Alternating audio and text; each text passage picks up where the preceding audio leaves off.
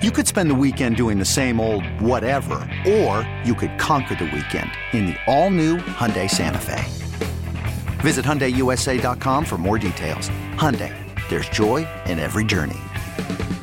Presented by T-Mobile, the official wireless partner of Odyssey Sports. With an awesome network and great savings, there's never been a better time to join T-Mobile. Visit your neighborhood store to make the switch today. In this wide world of sports, some stories can slip through the cracks. Now, before we do this, let's go over the ground rules. Pelican Brewing presents The Daily Ticker, where Dirt and Sprague visit with the insiders that are covering the stories you've heard about, and some you haven't. How'd you do that? Actually, I'm not even mad. It's amazing. The Daily Ticker with Dirt and Sprague is brought to you by Pelican Brewing, born at the beach.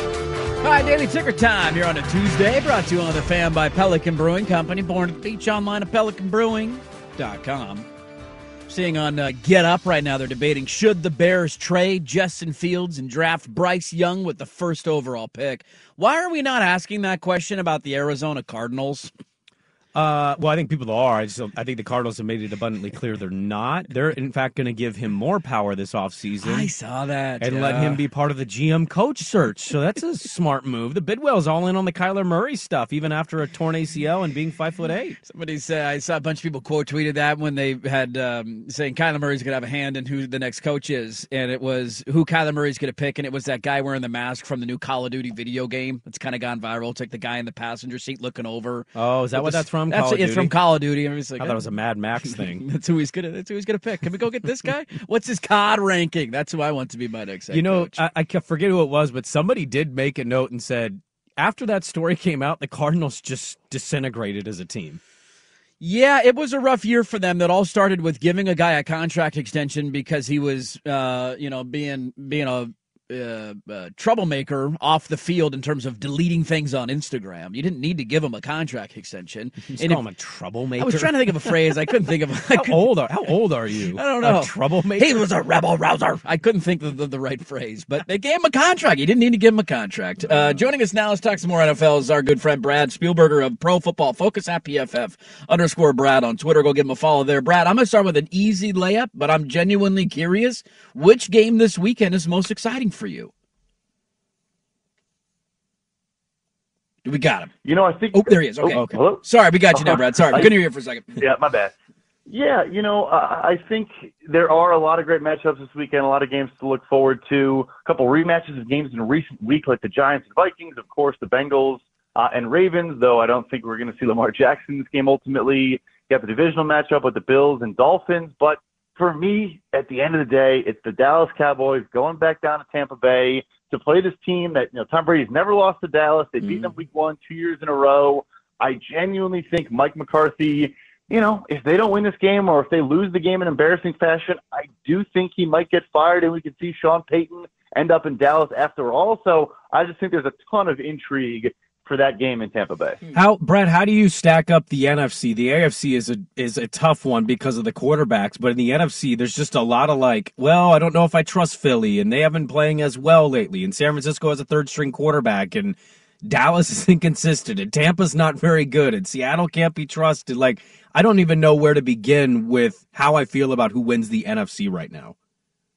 Yeah, I'm right there with you. I think you covered a bunch of them. You even mentioned, Minnesota, probably not a very good football team either. The Giants, also probably not a very good football team. So it's a weird spot. I think for that reason, look, as bad as Tampa has played, which no doubt is very bad, if they can get center Ryan Jensen back, maybe for the second round or maybe even possibly for this first-round matchup, it is such a big player to bring back for them because they just have had such an issue creating a push in the run game, and he brings this nastiness and edge, made him one of the highest paid centers for a reason because he is the anchor of this run game, and I think it changes everything for them. So, Philly is still the best team in the conference. I think, getting healthy also with Lane Johnson and a couple other guys, but it is anyone's game in the NFC, no question. It's, every year in the NFL playoffs, we love that anybody could win. And there's teams that'll come out of nowhere and be that kind of underdog story. The Bengals, to a certain extent, were that last year.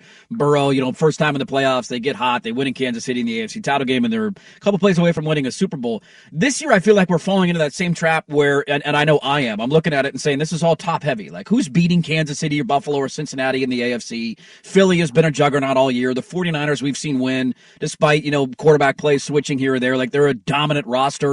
And I'm just having a hard time finding that team that is in the, 4, 5 through 7 range of the AFC or NFC. Like, who's the team that's going to go on a run? Is there one in the bottom tier of seeding that you like as maybe a team, hey, you win your wild card matchup, you get hot, and you can go on a run?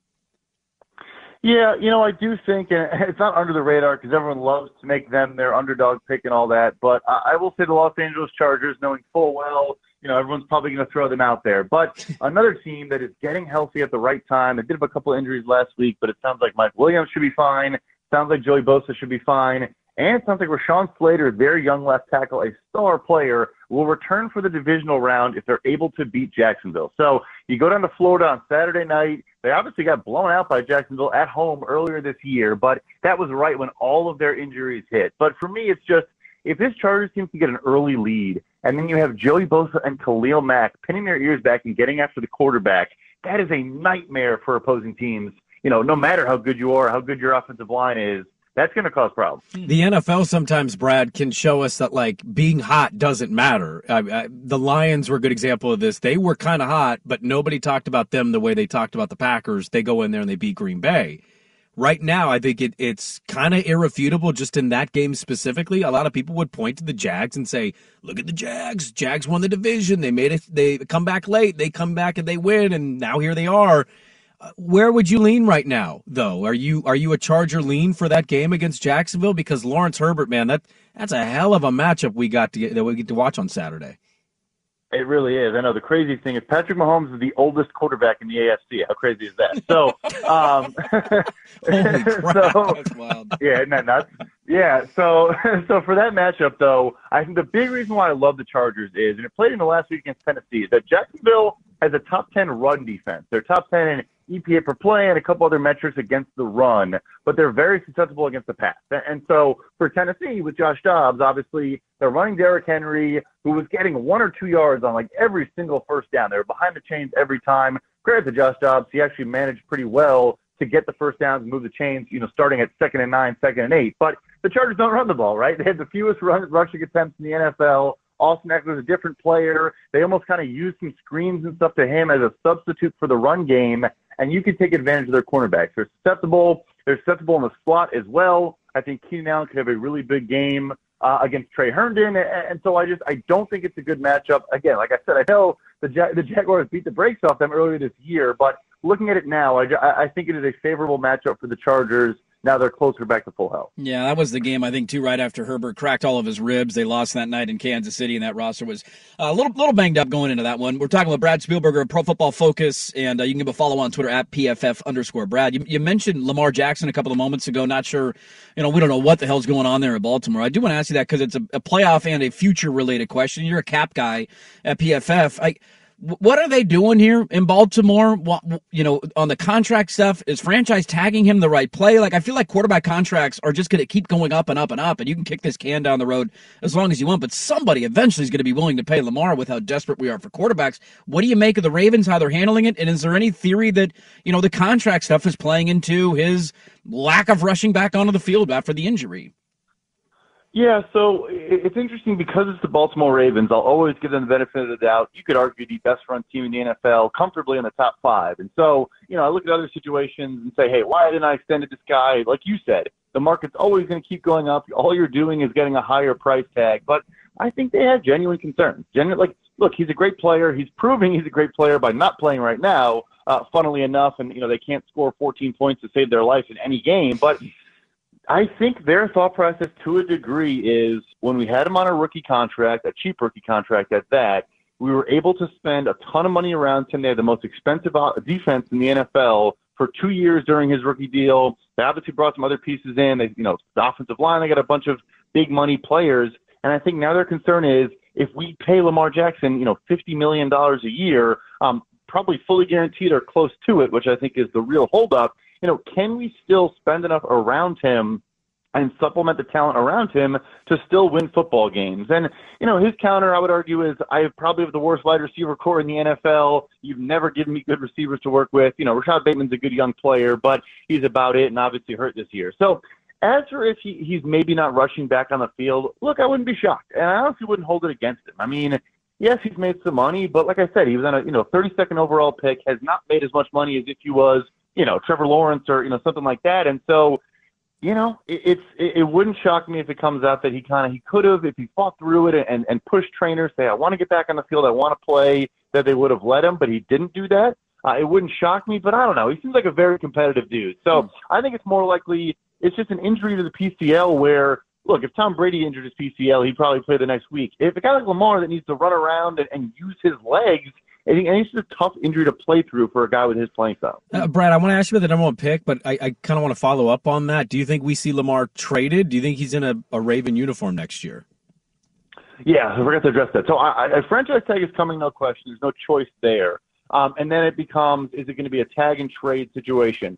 I think it's more possible than people probably think. I really do. I think Miami being out of the conversation now by, giving up all their first-round picks complicates it. I know he's from South Beach. I think, there was a lot of people connecting those two teams. But you look at teams like the Jets and, insert team name here that probably would be willing to explore trading for him.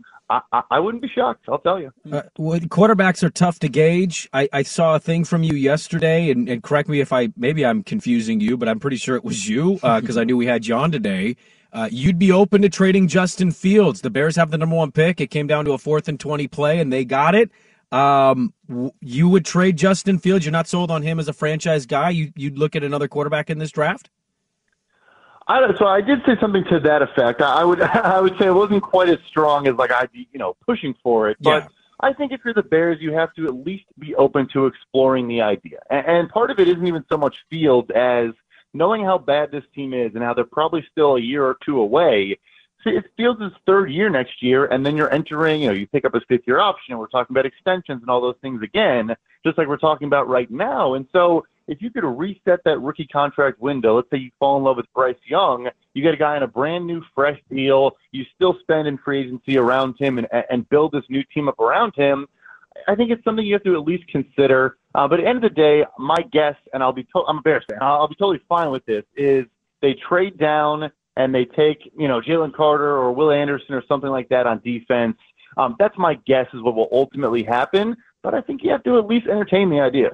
Brad Spielberger, Pro Football Focus salary cap analyst. Give him a follow on Twitter at PFF_Brad. We always love talking NFL with you, Brad. Thanks for the time, man. Enjoy the wildcard games this weekend, and hopefully we can do it again soon. You too. Thank you so much. You could spend the weekend doing the same old whatever, or you could conquer the weekend in the all-new Hyundai Santa Fe. Visit HyundaiUSA.com for more details. Hyundai, there's joy in every journey. This episode is brought to you by Progressive Insurance. Whether you love true crime or comedy, celebrity interviews or news, you call the shots on what's in your podcast queue. And guess what? Now you can call them on your auto insurance too with the Name Your Price tool from Progressive. It works just the way it sounds. You tell Progressive how much you want to pay for car insurance, and they'll show you coverage options that fit your budget.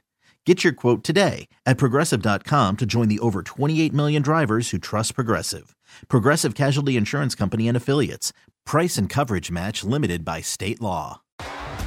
T-Mobile has invested billions to light up America's largest 5G network, from big cities to small towns, including right here in yours. And great coverage is just the beginning. Right now, families and small businesses can save up to 20% versus AT&T and Verizon when they switch. Visit your local T-Mobile store today.